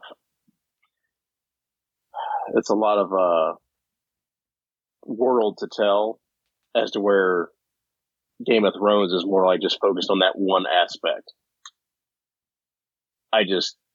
And maybe it's because I'm more of a Lord of the Rings fan than I ever was a Game of Thrones fan. Like, yeah, Game of Thrones is great, but it's just, to me, it was just more interesting. But yeah, Game of Thrones has had that, it's had that thing where it's almost like a bingo card of Game of Thrones, where it's like, okay, we have the violence, we have the treachery, we have the incest. You know, they're not Game of Thrones without a little incest. Yeah, they're following their own, their own checklist here. But like Lord of the Rings, you're watching it almost waiting for them to like fuck up. Like, oh, that didn't count. But, they followed it pretty well from what I've caught so far. Like, they stayed pretty true to the original story. And I was actually looking online. I was going to contradict what I've already said about like, prequels and stuff. And I know how this ends. After the new Quantum Leap came out, my wife, I don't know how, and I'm going to apologize for it now. She's never seen any Quantum Leap. She didn't even know what it was. Oh, wow. I don't know how that's possible. I know. I know. If you're a certain age, how is that possible? And I'm assuming she's around your age. Yeah, she's a few years younger, but still, that's no excuse. How have you not accidentally stumbled upon Quantum Leap? So I had to explain to her the concept of it. And I was like, okay, you know what? We're going to go back and watch Quantum Leap. And so we started with the first episode. And it's the one where Sam, he leaps into a baseball player. And he's talking about how he's like, I know how this game ends. And Sam says something like, he's like, look, I was taking Cindy, whatever the hell, into the filing cabinet room back on our first date. I knew that was going to end, but I still went through with it. And I'm like, that makes so much sense, and it contradicts everything I've ever said about prequels. It's like, I knew how it was going to end, but I still went through with it. Like son of a bitch, Sam. You and Ziggy. I loved watching that show when I was a kid. It was one of those ones where I'd watch with my mom and dad. Exactly. It was interesting just because, like, the setup, and of course that was back then, before, like modern television stuff, like that setup at the end of every episode is like, son of a bitch, now I really can't wait for next week.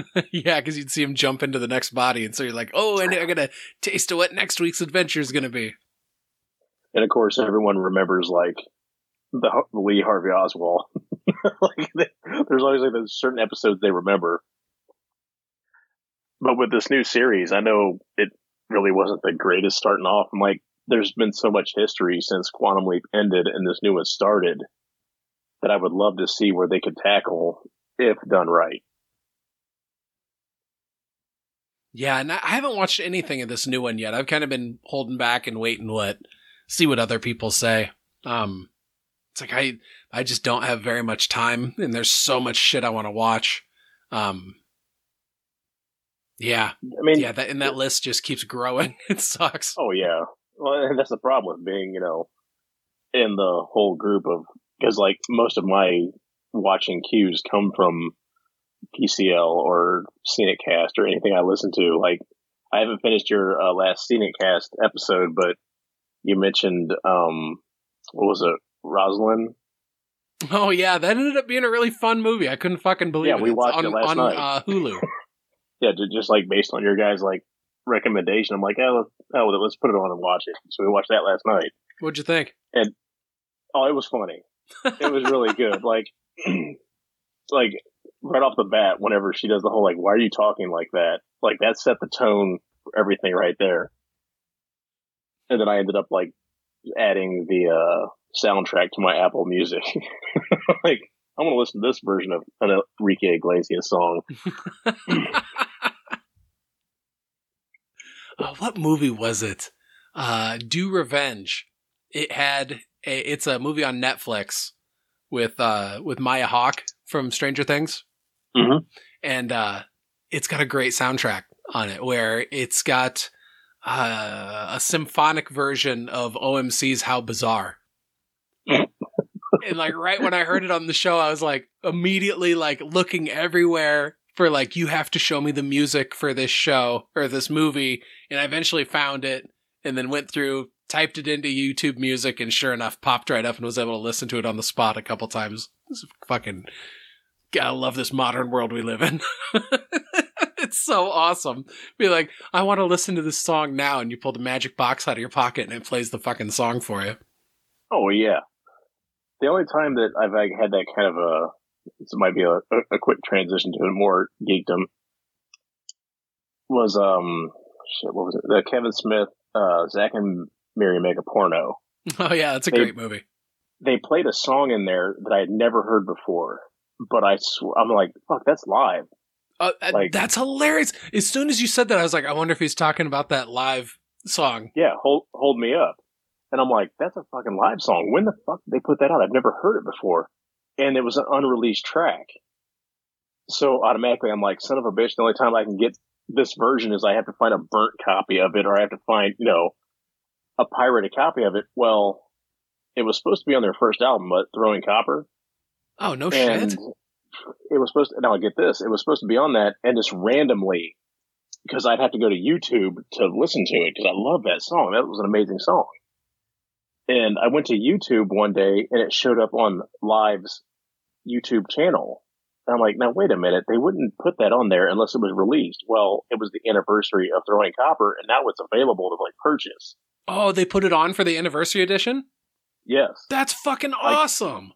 I immediately downloaded it, and I actually wanted it in our wedding, and it turned out to be background music in our wedding, so, can't win all your battles. Yeah, that Throwing Copper album's great.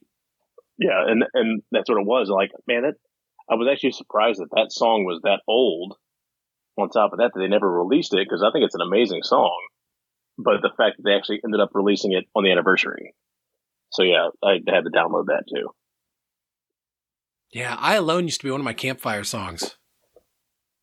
That was one of those bands that when I was in high school, I listened to mostly rock. Like, it was barely, not a whole lot of hip hop, not a lot of rap, not a lot of country. If it was catchy, yeah, sure, but it was mostly rock and stuff. But Live was one of those bands that you kind of held what's the next hit going to be? What's the next hit going to be? But yeah, I agree. Throwing Copper was an amazing album. Oh yeah, dude. Yeah, because I had more or less those same music. It sounded like you were listening to a lot of the same shit in high school that I was. I also listened to lots of super heavy shit though too, so I might have went a little heavier than you. You never know. Oh no! I whenever Ozfest came through, we were made sure to be there. There you go. We were totally listening to the same kind of music in high school. I remember how upset I got when Korn wasn't going to be, and this is the irony, kids, of growing up. I remember how being upset I was when Korn got canceled from our Ozfest that was coming through, because I was a huge Korn fan. I was pissed off. Fuck, they're not going to come here to see him, whatever.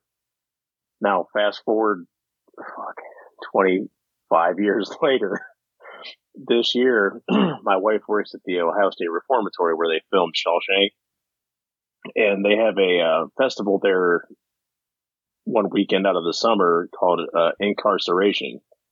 It's a tattoo and music festival. Well, Korn headlined Friday night, and my wife actually gave a tour of the prison to Jonathan Davis. And I'm just kind of I don't really give a shit. Had I been 20 years old, I probably would have been flipping out, but I really don't care. I mean, cool for you, honey. That's great that you got to give a rock star a tour of the haunted prison, but... And this here's where Andy Dufresne had his asshole pushed in by a bull queer named Kramer. Exactly. We don't have much in this town, but we have the Shawshank.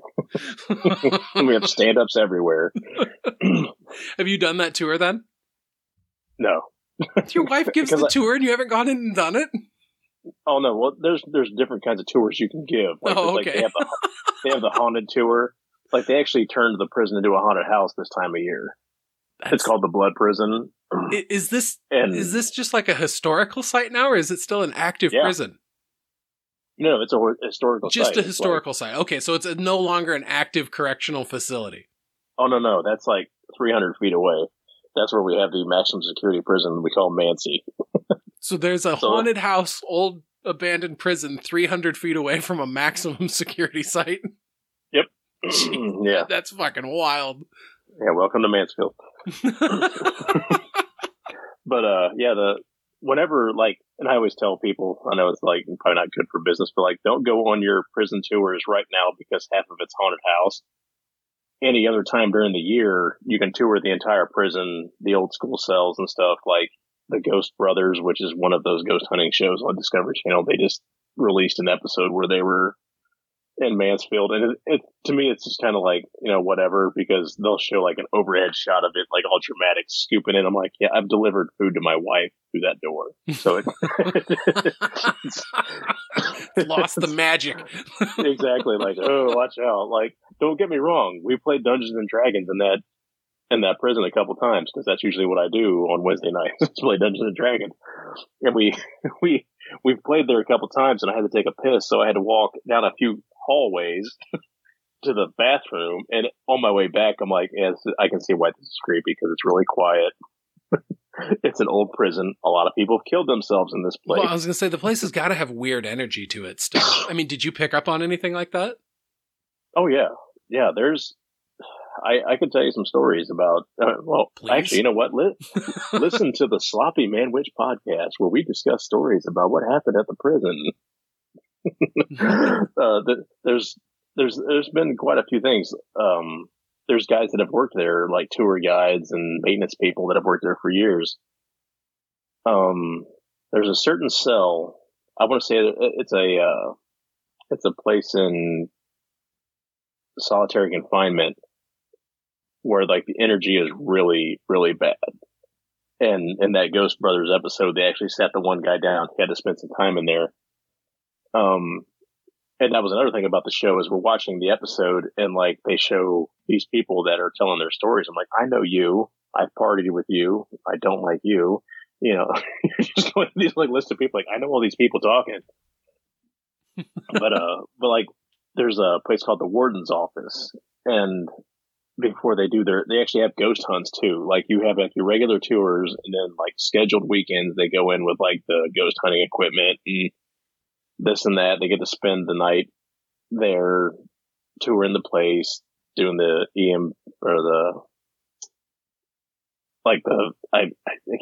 I don't know what the word is, the EMP maybe? EVP.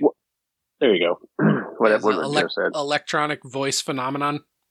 Is that what it is? Sure. Anyhow. Sure, let's go with that. That's not as smart as my ghost hunting thingy comment that I made. But they start off in a room where it's like, okay, we're going to discuss the rules. And out of nowhere, a girl, like the lights went out and a girl passed out. And when she woke up, she had scratches all over her. Whoa. And there's people that my wife's worked with where it's like, yeah, something's pulled my hair before, and I've been shoved before, and I've been attacked. Like, it might not be like a full-on like prison beatdown, but whenever you're just walking down the hallway, next thing you know, you're getting assaulted by something that's not there. Dude, full body shivers. That's fucking creepy. Oh yeah, and I wouldn't want to go back in the building. Like, if I'm like just standing here podcasting and all of a sudden something shoves me into the laundry basket next to me, like, I'm not going to want to come back. Oh no, there's my wife has actually sent me like they have security cameras everywhere. She sent me a picture and she's like, so this is the camera on cell block, whatever. And I got freaked out by the spider that's on the camera, because like a spider walking across the camera. And then I looked harder, and you see like a shape in a doorway. Oh, fuck that. But my wife, she's an administrator there. She's one of the manager's supervisors. So when it comes to the end of the night, she has to walk around and lock up the old prison. So kudos to her. So yeah, if we ever have like a leftovers get together in Mansfield, we can all take a big tour of the prison. That'd be intense. I think it was when I had Tristan on. He was saying he's a hard pass on doing something like that. Well, that's when I was listening. Like the last one I listened to was you and Leo, and you were talking about the haunted places. I'm like, son of a bitch, I want to be on this conversation. Bring Leo out to the prison. Well, I feel like recently, like the last 2 shows I've watched, thinking they were going to be really good, like haunting type shows, between The Midnight Club and The Watcher, neither of them ended up being good haunting shows. And so I feel like I've been teased on that lately. And so, yeah, I listened to your episodes of Sloppy Man Witch podcast where you were talking the ghost stories and stuff. I thought that was great. And then I started listening to some different YouTube videos also where it just had a bunch of scary stories. And some of those were pretty good. But yeah, it was like too many of them. It was just like a scary story. And it's like, no, I specifically want a ghost story. It must be a ghost story. This is what I'm in the mood for. This is what I need. And yeah, I was having trouble getting those, but I'm going to continue my search. I'll be a talk slut right now and say Jim Harmon's Campfire is a good one to listen to because that's when people call in. Excellent. And tell stories. Because I actually have a friend that's called in a couple times about her Bigfoot experiences. Okay. Please relate her Bigfoot experiences. What happened? They weren't actually like encounters, but they're very much into camping, and they would like rent cabins and obviously be out in the wilderness and stuff, and they would actually record like the whooping that is commonly known as like the Bigfoot language and how they communicate with each other. She would actually play some of this, like there's no other animal that they could relate this to. The noises that they've recorded. I've heard owls make really wild noises before where they almost sound like monkeys. Owls are one of the weirdest goddamn animals ever. Have you ever seen like an owl that they picked up the feathers on and like they have these long legs? Yeah, they're creepy looking. They're just fucking weird ass animal. I've heard I've heard owls like call to each other. And then it's like their calls get more exciting, and then it sounds like the hooting of monkeys. Where it like turns into like whoop, whoop, whoop, whoop, and it'll turn into what? And it's like, what the fuck was that? And that's how like the Bigfoot legend continues. And that's another thing that they have at the prison right around, I think it's going to be April or May of every year. They have something called Parapsychon. And it's like everything. It's the psychics. It's the Bigfoot experience. It's the people that do the multi-dimensional talk and experiences. They just have this convention where they have people come in. They give seminars. They give like little speeches. They sell all kinds of crap. Yeah. And Brooke was actually going to get in on that too because she has some things she's wanted to sell, but I think they sold out tables, but I told her to get on the wait list. And one of Joe Rogan's old stand-up specials, I know lots of people hate Joe Rogan these days, but one of his old stand-up specials, I think it's called Rocky Mountain High. He's got this really great Bigfoot joke on it, talking about the guy who made the Patterson footage. That famous film that everybody's seen of like the old grainy footage of Bigfoot, like walking across a creek bed and kind of turning and looking at the camera while striding along. Well, apparently this guy on his deathbed, like admitted that like he was in the costume of he was the one that was like on that film footage. And so Rogan's like making this joke about it, like, because people like argue about that and say, well, what if they went out there to film fake footage, and then while they were there, they actually caught footage of a genuine Bigfoot? Like, that's how they still argue that the Patterson footage is valid. And he's like, imagine the mindfuck if you're going out there, you have a rubber Bigfoot suit on, you're putting it on, it's a female Bigfoot suit at that, and then you turn around and there's a real Bigfoot standing there, and he's horny. He's got his dick out, and it's the size of a cop's flashlight. And it starts fucking the guy, and your buddy's like, I don't know what to do. Should I keep filming? And the guy in the suit just like... It's a fucking hilarious joke. Think what you will of Rogan. That bit's fucking hilarious. And okay, I can actually speak on that. It's like Rogan these days, you know, whatever, you know, it's one of the greatest lines of anything that sums up so many people in so many situations came from a comic book movie, and that is, you either die the hero or you live long enough to see yourself become the villain. That covers so much. And even in this aspect, because I remember watching Joe Rogan back when I was like 16, and he was telling jokes that I laughed at because they sounded funny, but didn't make sense till I got old enough to experience them. Because like back, I mean, he's actually had jokes that were like, man, that makes a lot of damn sense. Like I know he's just telling jokes, but like the thought process behind it, yeah. And then of course nowadays he's just multi-millionaire podcaster and all kinds of troublesome, but whatever. Patton Oswalt had something really, really great to say about it. He brought up Joe Rogan on his Patton's newest special that's on Netflix right now. And a bunch of people in the crowd like boo when he says Rogan. He's like, hey, Joe's a good guy. I've known him for years, but they gave him $100 million and he went fucking crazy. He's like, do you know how crazy I'd go if they gave me $100 million? No shit.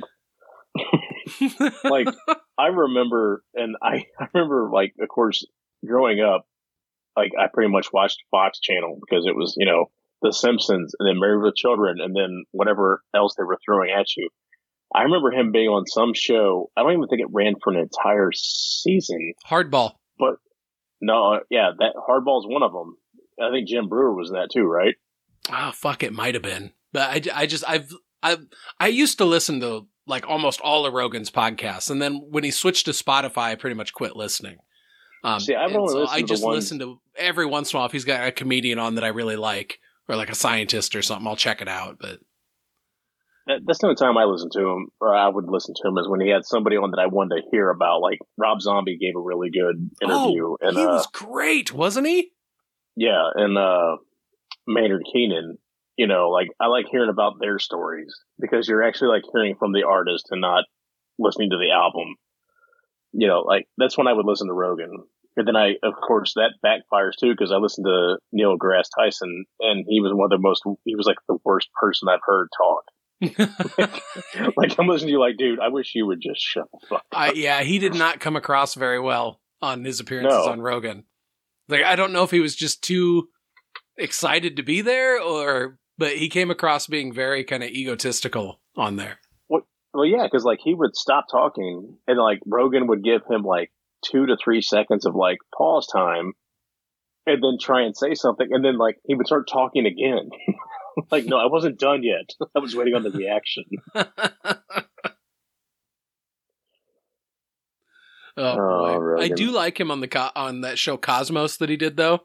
Great. I mean, he's a good scientific communicator, and he's able to talk about something that a lot of people find boring, and he's able to talk about it in a way that makes people interested in it. And that right there is worth the price of entry to me. But I know there's plenty of people out there that don't care for the guy.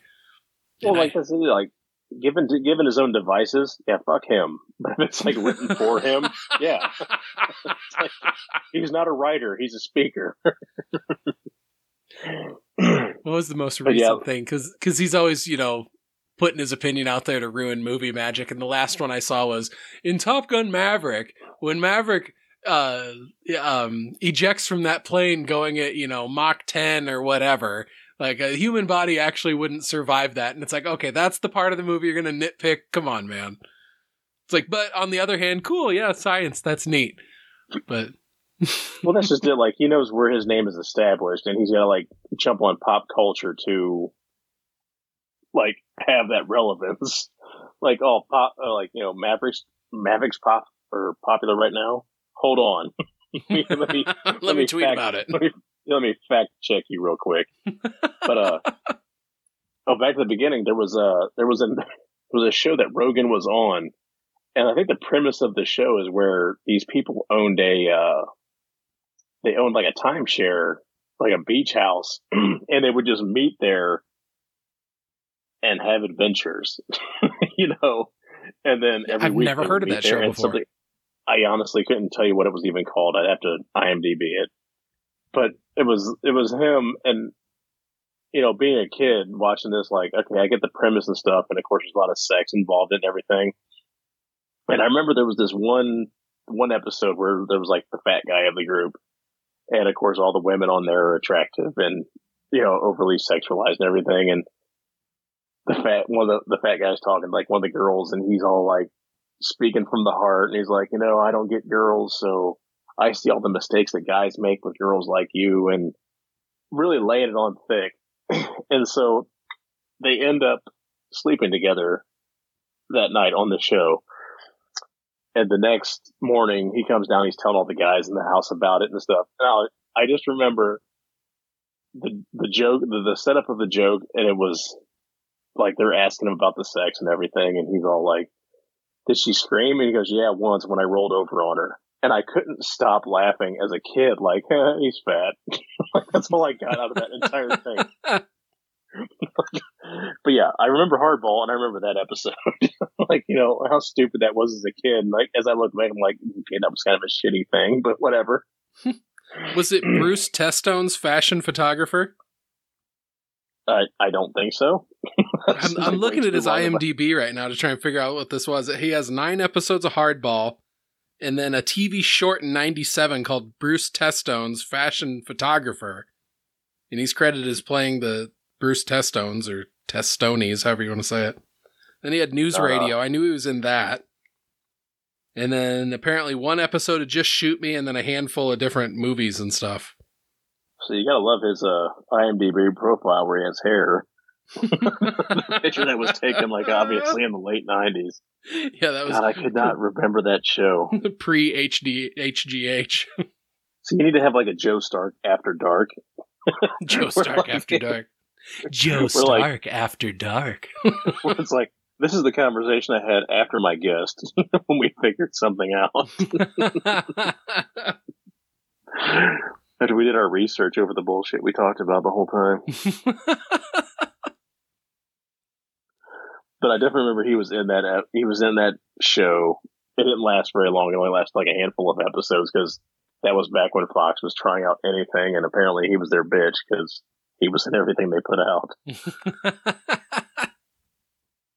Yeah, I don't know. I miss what his podcast used to be like, but hey, good on him.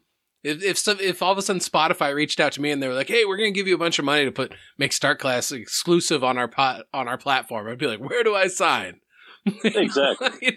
So kudos to anybody who's able to make a living and let alone make a fortune off doing podcasting. Hats off to you. Oh, no kidding. I'm just waiting on the day they call us and be like, "Hey, Sloppy Manwich, we're going to give you guys, a multi-million-dollar contract." Like, "Oh, really?" Be like, "No, just fucking with you." No, nobody knows who the fuck you are.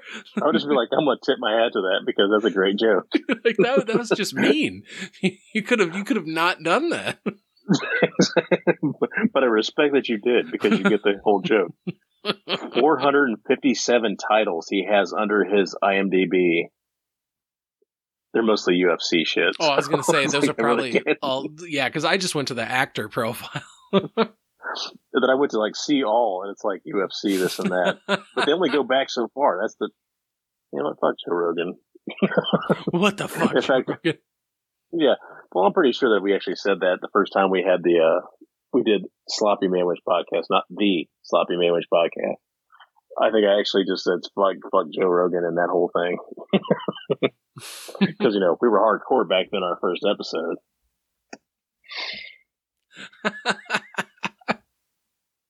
Have you ever thought about connecting with any of those guys via Skype or anything and have them on for an episode of your new incarnation of your show? I mean, not necessarily, because we went a different direction with it. Whenever we did it beforehand, it was literally just us bullshitting. There was no witch involved in it. It was just I came up with a snappy title and I'm like, fuck it, this is what I'm going to call it. But then we never followed through with what we said the title was going to be. I gotcha. It was literally just us bullshitting. Like it was happening right around election time. And I remember telling the joke of like election night or several nights this past election we just had, where like watching the polls and everything was like watching old school wrestling. If you were like a Democrat fan, it was like watching Hulk Hogan getting choked out, and all of a sudden he grabs that last bit of strength and starts shaking his hand and comes back at the end.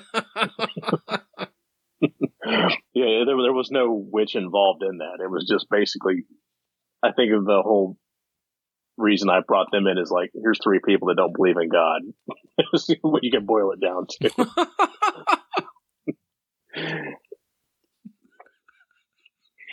It's a great prerequisite. Hey, we aim low. Do you believe in God? I do. You're out of the fucking group. Who the fuck invited you? Give us a call when you grow up. Yeah, go back to your tithing, you chick. Oh boy. Go give your 10%.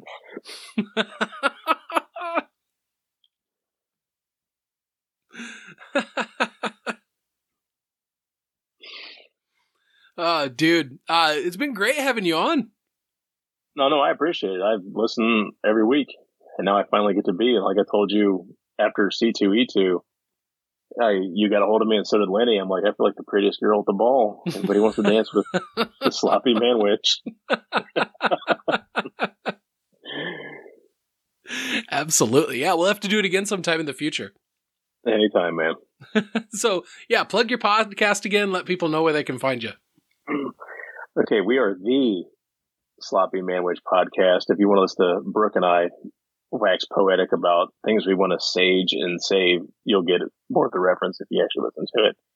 If you want to listen to Sloppy Man Witch podcast, you'll listen to a bunch of incoherent assholes all my age drinking and going over stuff you probably heard from the same friends or the same thing your friends talked about it, like Denny's at 2 a.m. after drinking. We're Sloppy Podcast on Twitter and the Sloppy Man Witch podcast on Facebook. And join the Leftover Army. Oh, hell yeah. Don't be a dick. And, yeah, you can find me on Twitter at the Tubby Ninja. I have a book out there if you are into post-zombie apocalypse stories. I have a book called I Become Death. It is available on Amazon, Audible, and iTunes. I need to make a commercial for that. You really should. I should. I don't know what's wrong with me. Like, you have enough people like in the Leftover Army. We could like make an entire like skit out of it. Like, just do the audio recording and make that like the basis of it. But like, seriously, I should make a little 30-second ad and play it at the end of every one of these shows. I don't know what's wrong with me. But yeah, thank you all very much for listening. And until next time, this has been Startcast.